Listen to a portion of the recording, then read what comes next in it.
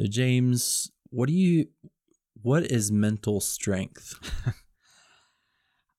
Well, I would think of it as the same as physical strength, just for your brain.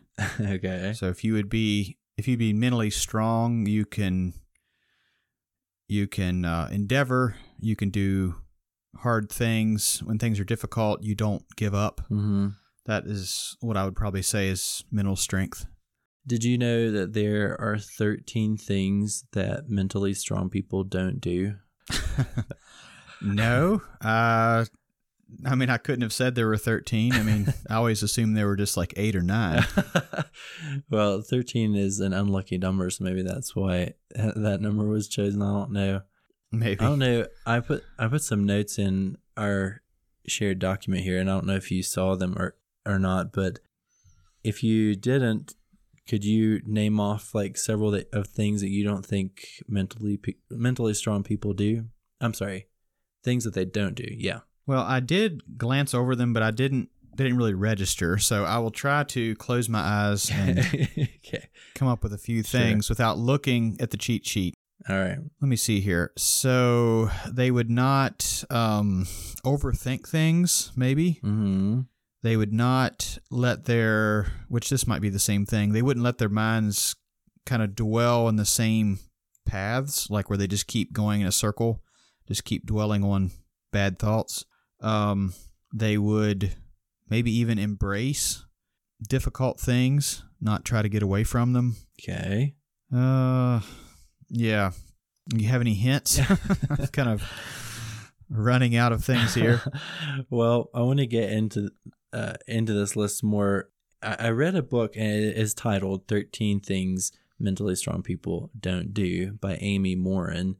So I want to talk a little bit about the book. I think I'll just read the list of the things that they don't do. You got, I would say, maybe 2 of them. One was that they don't focus on things they can't control. Mm-hmm. And the other was they don't fear taking calculated risks. So I think you get those 2 categories. So the 13 things are that mentally strong people don't waste time feeling sorry for themselves. They don't give away their power. They don't shy away from change. They don't focus on things they can't control. They don't worry about pleasing everyone. They don't fear taking calculated risks. They don't dwell on the past. They don't make the same mistakes over and over. They don't resent other people's success. They don't give up after the first failure. They don't fear alone time. They don't feel the world owes them anything, and they don't expect immediate results. Those are actually the chapter titles for the book. So having gone over the list of 13 things, does this sound like a book that you would want to read or that you would find value out of?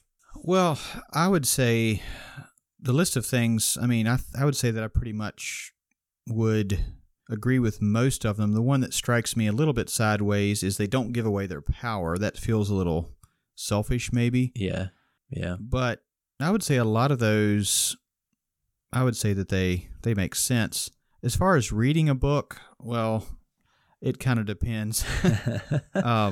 Right now, probably not, because I have a bunch of other books I want to read. But right. I do enjoy reading self-help books, or I call them self-improvement, because self-help, I don't know, it just kind of has a bad connotation to me. Huh. But I do read some of those types of books. You said you call them self-improvement? Mm-hmm. That's interesting, because I had gone to Wikipedia, trusty old Wikipedia, to figure out what a self-help book is, and thinking about talking about this episode. It says in the article that self-help books take their name from Self-Help, which was a book written in 1859 by Samuel Smiles. I don't know who he is, and I've never read that book. From that book was birthed this whole self-help genre, I suppose. But now they are classified under self-improvement because self-help is maybe not in vogue. So self-improvement is a more modernized version of self-help. Yeah. I don't think I would ever have used self-improvement, but it makes sense. I think one of the reasons that people don't like the idea of self-help is they don't want to don't want to seem as if they need help. They just want to improve the already good that they are. Yeah, maybe so. Have you read, you said you enjoy it or you have enjoyed it, so this is a genre that you've dipped into before? Yes, I have. I haven't read a lot of them. I've read a number. Of course, our good friend Cal Newport, he has a book or two kind of in the self-help genre. Well, self-help / productivity. Mm-hmm. So Deep Work is one I may have mentioned on the podcast before. Mm-hmm. It was the first book of his that I read, and I really, really like that. And that was kind of the gateway drug to other Cal Newport Sure. books, and now his podcast, and I also get his email newsletter. So I'm an acolyte of Cal Newport. So yeah, I do like his stuff. I'm trying to think of some other books that would be in the self-help genre that I've read. I read Atomic Habits by James Clear. Mm-hmm. And I also read Essentialism by Greg McKeown. Those are two books that I've read in the last maybe 2 years or so that I both thought they were pretty good. Essentialism, I read it on ebook, not an actual paper copy. Mm-hmm. And maybe partially because of that, it really didn't resonate with me that much. But it's a type of book I would actually like to read again sometime to see if maybe the second time through I would get more out of it. This time I'll try to get a paper copy instead of an ebook on my tablet. Mm-hmm. That's interesting. I wouldn't have classified those books as self-help. I would have dumped them into productivity, but now that you're saying it, I can see that they are improvement books, right? So that they would fit in the same category. When I think of self-help books, I do have them on a different shelf of my mind than what I would call productivity, like the James Clear, Cal Newport sort of way to get more out of your life books. Mm-hmm. Self-help to me feels like more fluffy. Yeah. Or has more fluff in it. Mm-hmm. And it tends to be, in my mind, I'm saying, have more of a psychological bent and dealing a lot with the psyche and how to either manipulate it or empower it or whatever. Mm-hmm. This book was an ebook that came up in my recommended list on Kindle. It was free to read because I have a Kindle Unlimited subscription, and so it didn't cost me anything, as it were, to pick it up. And I hadn't read a self-help book of this flavor in a good while, so I gave it a go. It's a really short book. In a sense, I would say it's an easy read. But before I talk about the book itself, I was thinking a bit about self-help books after I got out of this book and was curious where they fall in the lineup, and found that for hard copy books that were sold on Amazon, and this is a data point that I wasn't able to confirm. I didn't, Jeff Bezos already stepped off the board, so I wasn't able to ask him. I mean, not off the board, but as CEO. So I wasn't able to ask him. But the report says that self-help books on Amazon were number 2 in 2020, I think. Okay. Yeah. And in the ebooks on Amazon, it was the number 4 genre that sold. And above number 4 in the ebooks was religion, and then biographies, business and money, and then number 4 is self-help. So I found that very fascinating, that it's one of the top genres that are being used out there. So people are wanting to improve their lives. And this data point was taken off of 2.5 billion books that went through Amazon, which is another astonishing number. Yeah. Why do you think people read self-help books? Is that too of an obvious, or question with an obvious answer? Well, one thing I'm wondering about is, now those books, is that for nonfiction books or is that for all books? Nonfiction. Okay. That's nonfiction. Okay. You're right. Yeah. Yeah. Well, it's interesting they put religion and spirituality in nonfiction. I'm guessing a lot of people would probably put that in the fiction category, but that's a good point. Yeah. Yeah, I think that a lot of people do have this desire to get better. I mean, we've talked about that a good bit on the podcast already. And yeah, a way, reading a book is a way to get some ideas on how to improve. I know with Atomic Habits, of course, I don't remember nearly all the book, but there's a few core tenets of the Atomic Habits kind of methodology about building habits that I still remember and stick with me, and I've even implemented a few of those myself. So I think they are useful, but and maybe you're going to be going there, but a book is there's more and more and more self-help books. I mean, it's a huge section in bookstores, but yet are people actually being improved by self-help books, or is it more of a trying and failing? I'm not sure. Yeah, those are some of the very questions that I have, and I don't have any data to answer it, but it's a human problem that we feel incomplete and that we need to get better in some way or many ways. And so if you think about someone without God and without the Bible to guide them, where else do you go? I mean, you can Google things, but maybe the next best place is a self-help book. I thought about two other reasons that maybe people read self-help books.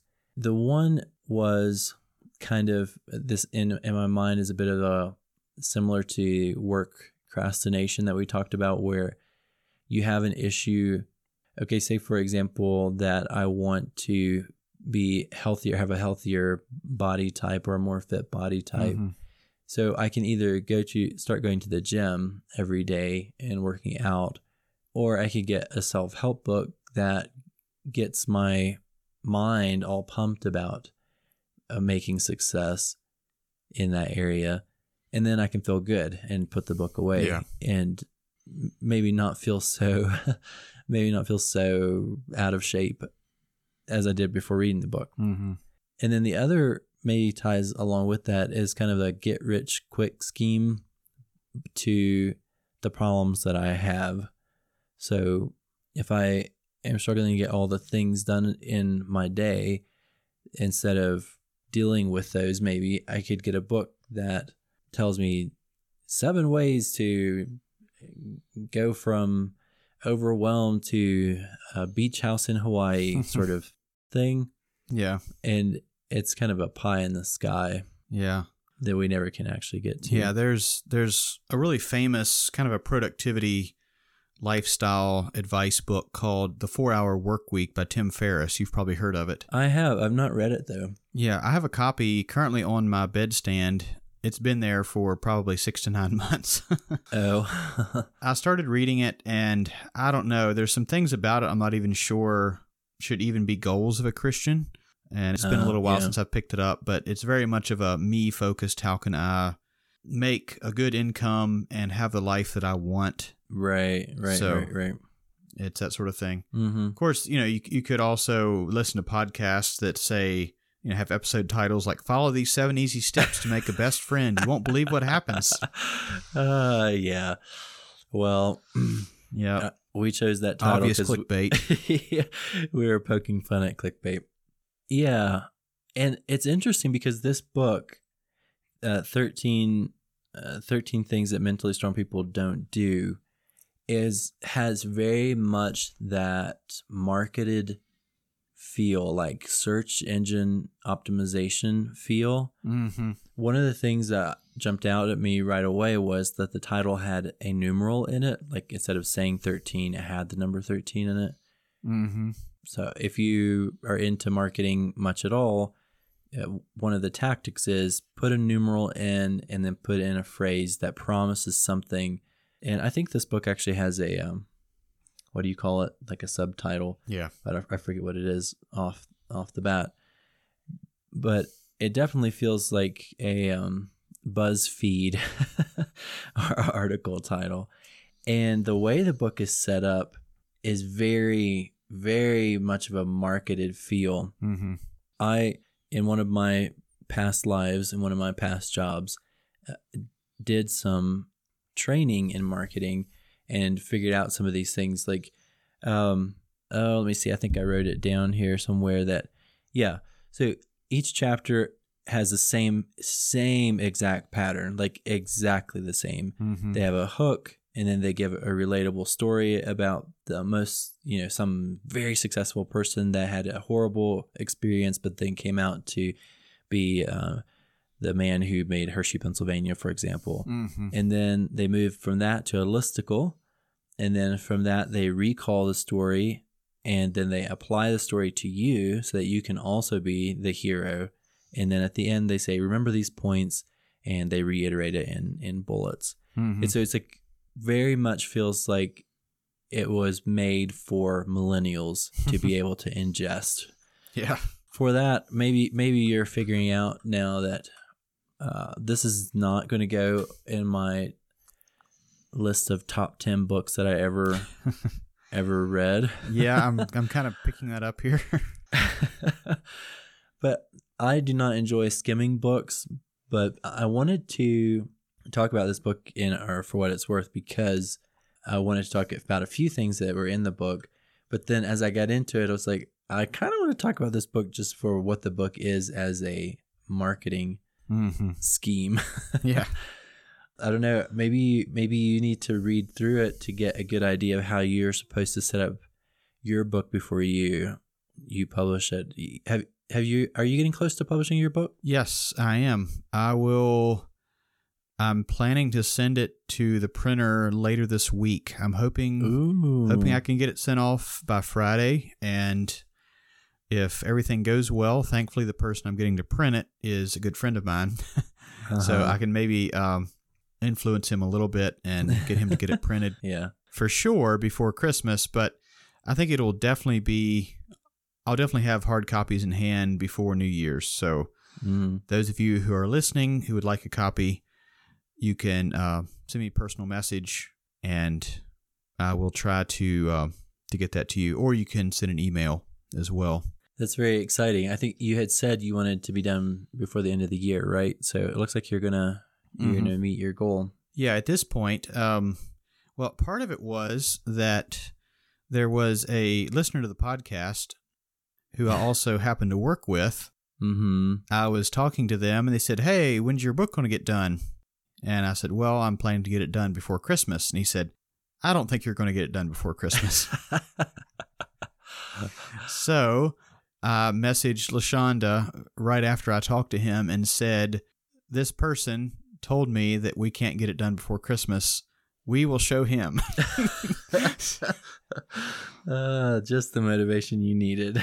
Exactly. So that kicked us into gear, and I've been getting up early in the morning, and LaShonda's been working quite a bit. She put in 5 or 6 hours Saturday. I took care of the boys most of the day, and she was working on it. So there's just a few little things coming together, but I think it should be done by Friday, probably at the latest. And you've shared some screenshots with me of some of your design, and I think it looks like a book. I mean, it looks, it doesn't look thrown together. It looks like you all actually managed to make something attractive, and I enjoy the story that you tell also. So I hope other people can get a hold of it and enjoy it. Anyway, back to the 13 things. Now, I am not attacking the author. She begins the book in her introduction by talking about how she went through several very difficult things, losing her mother, losing her husband, who was only 26, to a heart attack. Mm-hmm. And there was another loss in her life, I think, over a fairly short period, and how that had devastated her. And from that, she started coming up with the 13 things that mentally strong people don't do, so that she could essentially pull herself out of that hole. Mm-hmm. And if I were to describe this book, I think that is probably how I would best describe it. It is a very much of a pull yourself up by your own bootstraps sort of book. Mm-hmm. And some of these things, like you said, you agree with them. Like mentally strong people don't waste time feeling sorry for themselves. And yeah, that can be a truth that I wouldn't argue with. But the way the chapter goes is, there's, again, the story about the famous person or someone who went through a difficult time and then came out as a hero. And then a description of what self-pity is. And then it says why we feel sorry for ourselves. And then the problem that comes from that it's a waste of time. It leads to negative emotions. It becomes self-fulfilling, prevents you from dealing with things. It causes you to overlook the good in life, interferes with your relationships. And so those things we can all agree with. And then it gets to what is, I would say, considered the meat of the chapter. And the header is stop feeling sorry for yourself. So that's the way the book goes. It's just like, don't do these things. Well, if I'm a mentally strong person, this book is just going to affirm who I am. Yeah. If I'm a mentally deficient person, which some people could argue that I am, giving me a line like stop feeling sorry for yourself, how is that supposed to help me? Not really a book that I would recommend for a mentally weak person. So how would you rate the book on a scale of 1 to 5 stars? I would give it 2 stars. Okay. I think. Wow. I thought about giving it, I thought about giving it 1 star because it's just so vapid. Is it vapid or vapid? I would say vapid, but I don't know. Okay, let's pretend that's the right way to say it. But the reason I give it 2 stars is because there are some interesting stories and about people who went through difficult times and pulled out. And you can, if you squint hard enough, you can read through the lines and make an application to yourself. But the book itself does not actually make those applications for you. And so, it's kind of a weak book. So like at the end of this chapter on not wasting time feeling sorry for yourself, it just ends by saying, give yourself a reality check, replace overly negative thoughts with realistic thoughts, choose to problem solve, and practice gratitude, that sort of thing. It's like, okay, yeah, I mean, you can tell someone that, but it just does not have the same feel as a James Clear book at all. I did have a few highlights that I wanted to throw out at you. Some of them are maybe I highlighted them because I was feeling a bit sarcastic, and some of them are actually, I think, good thoughts to consider. One thing at the beginning of the book, it says the truth about mental strength is being mentally strong isn't about acting tough. It's not about being a robot, but it's about acting according to your values. And that, I thought, was a key point that I wish the author would have built on, talking about what values should I have and how do I cultivate those values and where do I find those values and what habits do I need to form and so on. But I do think that actually was an accurate statement. Yeah, I guess it would be somewhat difficult for some people to really point to what their values are. So maybe that would be a good thing to start with, is what are my values and how does that inform how I should deal with these things I'm going through? Here's a quote for you. Success won't find you. You have to pursue it. That's one of the ones that made me give it 2 stars. Okay. Instead of just 1 star. Or maybe I was thinking that it brought it down from 3 to 2. This one I thought was actually a bit more valuable. Although self-reflection is healthy, dwelling can be self-destructive. So prevent yourself from enjoying it prevents you from enjoying the present and for planning for the future. That is a deeper thought. Again, one of those thoughts that was a gem in the midst of a rather otherwise empty chapter. But I would have liked to have heard more about what is the difference between self-reflection and dwelling on a problem. Because looking into the Psalms, for example, David talks and other psalmists talk about meditating a lot. And that's something that I don't do, really, I don't think. Do you meditate? Not really, no. I'm not even sure if I could describe what meditation is or how one would go about it other than maybe self-reflection. But it's almost not even about the self. It's about something beyond the self, perhaps. Mm-hmm. But meditating is, again, something different from dwelling. So, for example, my wife lost her wallet in market last week, and her residency card went with it. So reflection on that, I think, would mean something like, how did this happen? How can we avoid letting it happen again? What can we learn from it? Mm-hmm. And dwelling is like, I can't believe I was robbed from, or I can't believe I lost this thing, and now I'm just stuck, and sort of that sort of spiral. Yeah, I think so. There's definitely a difference there between self-reflection and dwelling on. And it was kind of what I mentioned at the very beginning, like what mentally strong people don't do is, I would say that they don't dwell on things that you can't control, things that, mistakes you made. I mean, you should definitely recognize your mistakes, but you shouldn't, you can't just keep, let me see, what would be the term? Self-flagellation. Right. Basically just whipping yourself for some stupid thing you've done. It's not going to go back and change it. It's just going to make you feel worse. Mm-hmm. In the jumping way forward in the book to they don't dwell on the past, there was one sentence that jumped out at me, and that was, our memories aren't as accurate as we think they are.